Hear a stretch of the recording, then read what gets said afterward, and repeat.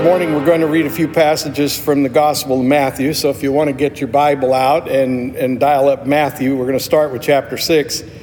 You can find it on that table Bible you have there. The book of Matthew is the first of the New Testament. So go about 3/4 of the way back and open it up. We are in week 5 of our Red Letter Challenge, and the Red Letter Challenge, as you will recall, was a determination by our small groups and members of the family and people outside the family, for that matter, online and places as far away as Ireland and California, because we get to see who's online sometimes in our live stream. And this Red Letter Challenge is a determination to read the red ink in your Bible, which is the words of Jesus, and to let those words impact you in a new and fresh way, in a way that might change your life forever if you really live according to the red letters.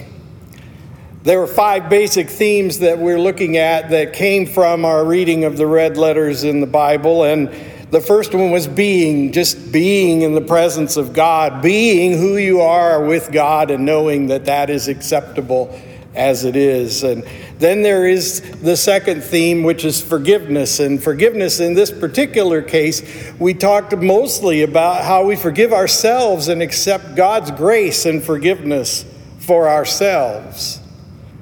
And so in that way, we're canceling whatever debts we hold against ourselves, and we're holding nothing against ourselves, because through Christ, God holds nothing against us. If we will just accept that gift of grace, if we will acknowledge with a certain amount of fear and trembling and humility that we are, without His grace, doomed. And He loves us so much. You see that emphuseo that we got when we were created in Eden, it got polluted because of sin. And through Christ, we were made over again, born again, you might say, so that we might live in the presence of God for all eternity, even now, and therefore live infused with the Holy Spirit. And it all begins with humility, submission, and admission that you are guilty in the eyes of God, that we don't measure sin according to human standards, but by God's standards. We know that we need a Savior, and He has given one. It is Jesus Christ. And then we talked about serving, which is a natural expression of this grace that is in you, this Holy Spirit emphuseo that's in you. And so you serve because you just can't help it. You serve because you realize that the God of all creation has saved you for a personal relationship with His Son for all eternity. And you didn't deserve that. He did it because He loves you that much. And when that really sinks in, you start serving Him because you just can't help it. And now we come to the fourth of our themes, giving. Now, a lot of people don't want to go to church when the pastor is going to talk about giving, because they assume that it's going to be about money and the next thing we're going to buy or build and how you can help pay for it. But if you've been here for the 5 years, just short of 5 years that I've been here, you know I don't talk like that. We don't talk about money, but we will talk about giving. Because giving, it turns out, is like serving, in as much as we saw by example how Jesus took the woman with so little to give at the temple treasury and compared her to the ones who had so much to give. But if you noticed last week, that story was about the spirit of the gift, the heart of the giver, and not the size of the gift. No, actually, today's topic of giving has more in common with the second topic of forgiving. Isn't it interesting that giving is the larger part of the word forgiving? And now we're looking at giving. Now, there's something I didn't say in the forgiveness message that I will say now because it lays out very well the most important aspect of the giving theme. Forgiving is accepting that your debt to God has been canceled by Christ's redemptive act. And so you know that you don't owe God anymore. Your fine has been paid. Your penalty has been paid. But we do need to talk a little bit about how you apply forgiveness in your life. And it is in this way, very much like the topic of giving. Forgiving, after all, is when you cancel a debt that you're holding against somebody. It's really that simple. Right now, if you are still full of bitterness, rage, anger, whatever you want to call it, over a wrong that's been done to you, then you're holding open an account that is past due against someone whom you believe owes you. That's what forgiveness and unforgiveness really comes down to. And what's really outrageous is that more often than not, that debt that you feel is owed to you, you're the only one that knows about it. The person that you hold this anger against, this unforgiveness against, probably has no clue. And you know in your heart of hearts that if you told them off, let them hear exactly what they needed to hear from you about what they owe you, they would look at you in astonishment because it didn't make any sense to them that you'd be that upset. Or worse, they might turn on you and say that you owe them, right? We know how this goes. Part of the reason that we're so plugged up, so, may I say, spiritually constipated, because of this unforgiveness in our lives, is because we know that there's no solution to it that involves the other person doing what we want them to do. And if you ever talk to someone who's even witnessed the execution of the person who murdered their loved one, they'll tell you that it really didn't give them peace. It seems that even when somebody pays the price that we feel they owe, it doesn't satisfy us. And that's because at the end of the day, it's our problem, not theirs. So we understand that forgiving is about letting go, about releasing the debt that we feel we are owed, just as our Savior has done for us. And we, like so many against whom we hold a grudge, don't even understand the depth and breadth of our offense. We can't even comprehend how desperate our situation is if it would prevent God from enjoying our presence when God created us for his enjoyment. So God cancels our debt, not because we are not guilty, but because we're guilty but forgiven.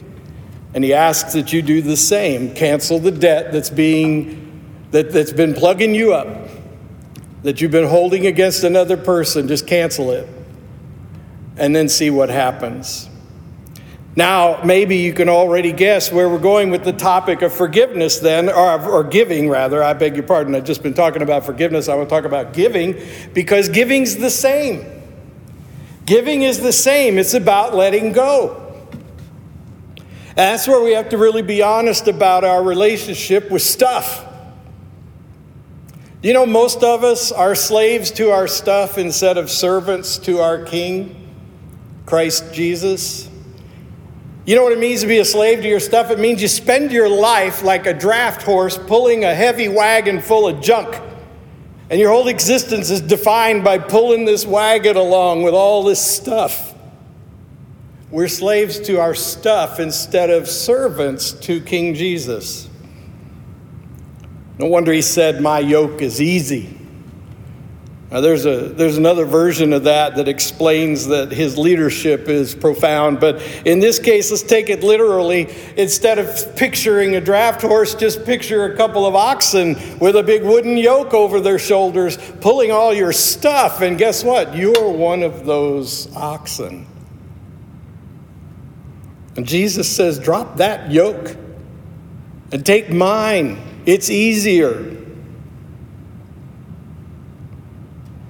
Jesus said, no servant can be a slave to two masters. Such a slave will hate one and love the other, or will be loyal to one and despise the other. You cannot serve both God and money. I would say God and stuff. Most of us are slaves to our stuff and not servants to King Jesus. And the reason we know we're slaves to our stuff is because of how much of our life is ordered around maintaining and acquiring our stuff. Come on, admit it. You've got subscriptions to things you've forgotten about already. It's never been easier to subscribe to something and then forget that you have a subscription to an app, to a streaming something or other, and then there's the things. The things. I want to tell you something very personal here, and I know many of you have been through this too, so I'm not alone in this, but it's going to be next month, it'll be 2 years since my father died. And I remember in the few months after he died, each of us siblings had taken a turn at going through his stuff to see if there was anything we wanted to have. And, my dad was Mr. Fix-It, Mr. Build-It. There wasn't anything he couldn't build, fix, or accomplish when he set his mind to it. And he taught us all to be the same way. And there are tools that my dad had in his workshop that I kind of wanted, only because they were the same ones I borrowed every time I needed them anyway. And, he would just say, don't buy that, I've got that. My dad's workshop was like a hardware store where you could borrow things and give them back. And so as time passed, each one of us kind of made little piles of things we thought we'd like to have, and then whittled our piles down. And then, most of it went in boxes and went to places like Goodwill and St. Vincent de Paul. Most of it. We kept things that were precious to us or that we needed, and he'd say, well, I'm not going to use it anymore, so you might as well have it.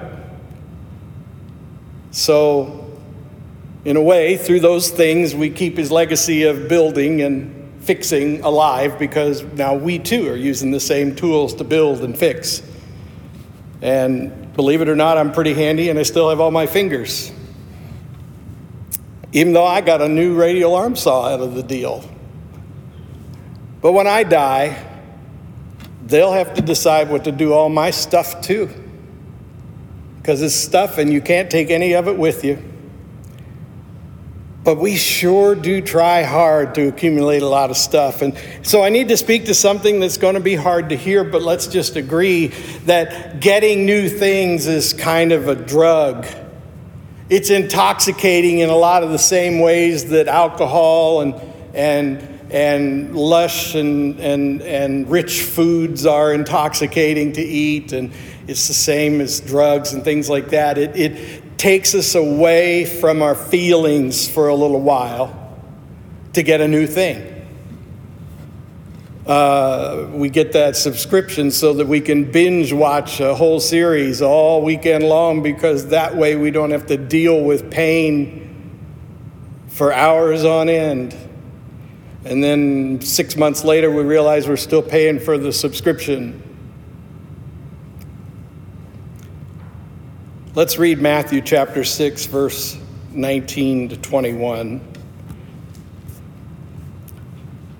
Do not store up for yourselves treasure on earth, where moths and vermin destroy and where thieves break in and steal, but store up for yourselves treasure in heaven, where moths and vermin do not destroy, and where thieves do not break in and steal. For where your treasure is, there your heart will be also.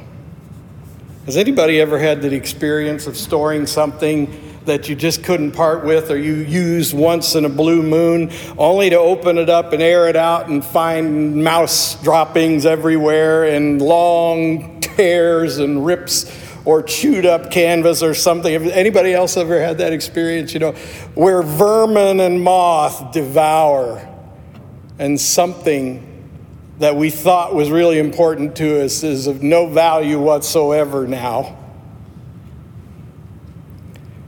Does anybody know someone whose yard, maybe because they live in a somewhat rural area, looks more like a junkyard than a home?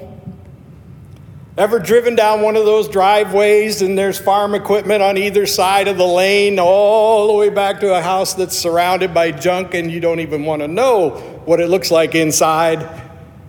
I've been in those homes. But I might need that someday, you say. Now, this is a popular topic right now because, a few years ago, the big thing was tiny houses.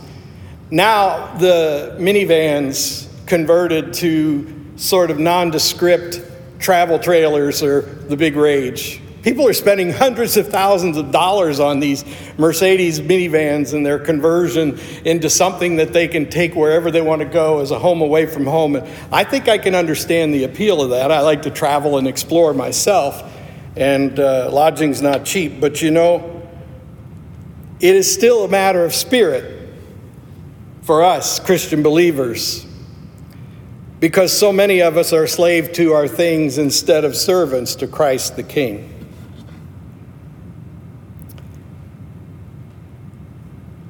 Can you imagine being unburdened of stuff? I mean, seriously, how much of your life is spent maintaining stuff or periodically moving it around to make room for more stuff? Do we even want to talk about those storage places that are popping up everywhere for our stuff? I mean, seriously. I go back to what I said a minute ago. If we're honest, it's more fun to get something new than it is to have something new. And that's why we're always getting new things. That's why so many of the things that we buy aren't built to last anymore, because the manufacturers are catering to our desire to be, thrifty and yet have more stuff.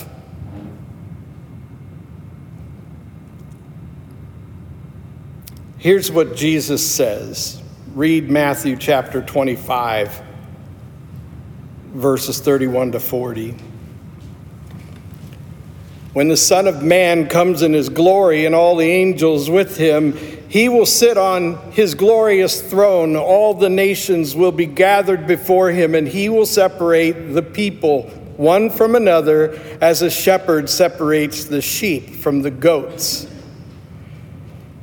He will put the sheep on his right hand and the goats on his left. I just had a random thought. Goat is what we like to use to describe people like Tom Brady. Greatest of all time. Those are people who get a lot of money for being the greatest of all time and have more stuff than everybody else. Just a thought. He will separate the sheep from the goats. Then the king, that's Jesus talking about himself, by the way. The king will say to those on his right, "Come, you who are blessed by my Father, take your inheritance, the kingdom prepared for you since the creation of the world." That would be the first emphuseo. "For I was hungry, and you gave me something to eat. I was thirsty, and you gave me something to drink. I was a stranger, and you invited me in. I needed clothes, and you clothed me. I was sick, and you looked after me. I was in prison, and you came to visit me." Then the righteous will answer him, "Lord, when did we see you hungry and feed you, or thirsty and give you something to drink? When did we see you a stranger and invite you in, or needing clothes and clothe you? When did we see you sick or in prison and go to visit you?" And the king will reply, "Truly I tell you, whatever you did for one of the least of these brothers and sisters of mine, you did for me." Can you imagine how uplifting it would be to be unburdened by stuff and the debt we accumulate to pay for our stuff, so that we could just give generously to our Lord? All right, let's stop for a minute. I like to be realistic about these things. You know, I've told you all this before. You know, if a total stranger was at your house and you're getting ready to eat supper and then suddenly you all stop to talk to someone who isn't there, they would think that a little odd. Okay, so let's just acknowledge that we're Christian people who are a little odd because we talk all the time about this Jesus that you can't really see and this God that you can't really visualize. It's not like we go to see him in person every Sunday morning, but we believe that we are experiencing his presence. We believe the Holy Spirit is coming. Some of you may even believe, and I hope this is true, that you are hearing his voice through me. But this person, Jesus, you don't see him right now, but you will one day when he comes in all his glory. But for now, it's a matter of faith. And so let's be honest then. When we talk about why our things or the lack of them matter, when we talk about giving and why it matters, we have to understand what giving even looks like. If it's going to be giving in the spirit that it is intended in this particular passage, then it is Jesus saying, give to me, and the way you'll know that you're giving to me is when you give to the least of my brothers and sisters. See, there's a concept about being a Christian that I think escapes a lot of church people, and it's something we must not continue if we're serious about our walk with Christ.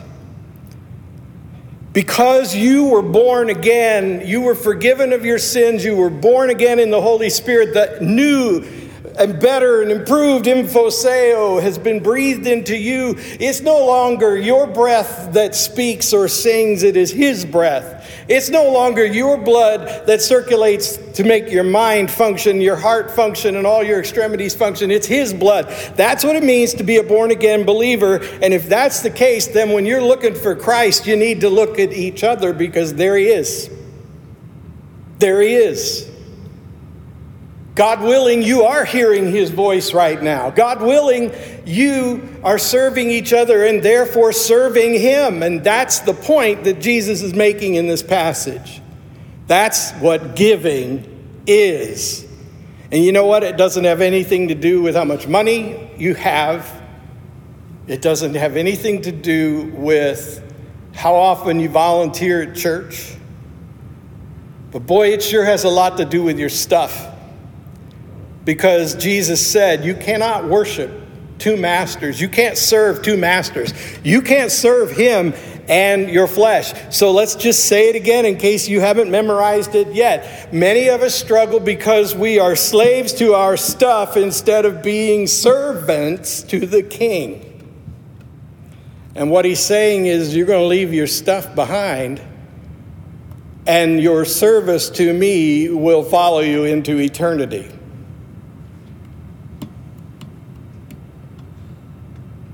When Warren Buffett dies as the wealthiest man in the world, you know how much he's going to leave behind? All of it. He will become all the dust and dirt and soil that we talk about every time I stand in front of a casket and say, earth to earth, ashes to ashes, dust to dust. And people will go through his stuff. Are you slaves to your stuff or servants to the King? And if you are a servant to the King, then your stuff, your wealth, it all belongs to him and is all meant to be used according to his divine purpose. That is what it means to be a disciple. I want to leave you with this, and it's a little broad for this topic today, but it bears repeating and it's worth mentioning in this time that we're living in. But you know, our denomination is going to split someday. I don't know when it's going to happen officially because certain parties keep putting it off, but it is going to split inevitably. And here's why it's going to split. It's not what you think. It's going to split because there are two kinds of religion in this world we live in: a religion of stuff and a religion of spirit. It's a religion of getting whatever satisfies your flesh or sacrificing your flesh for the sake of your king.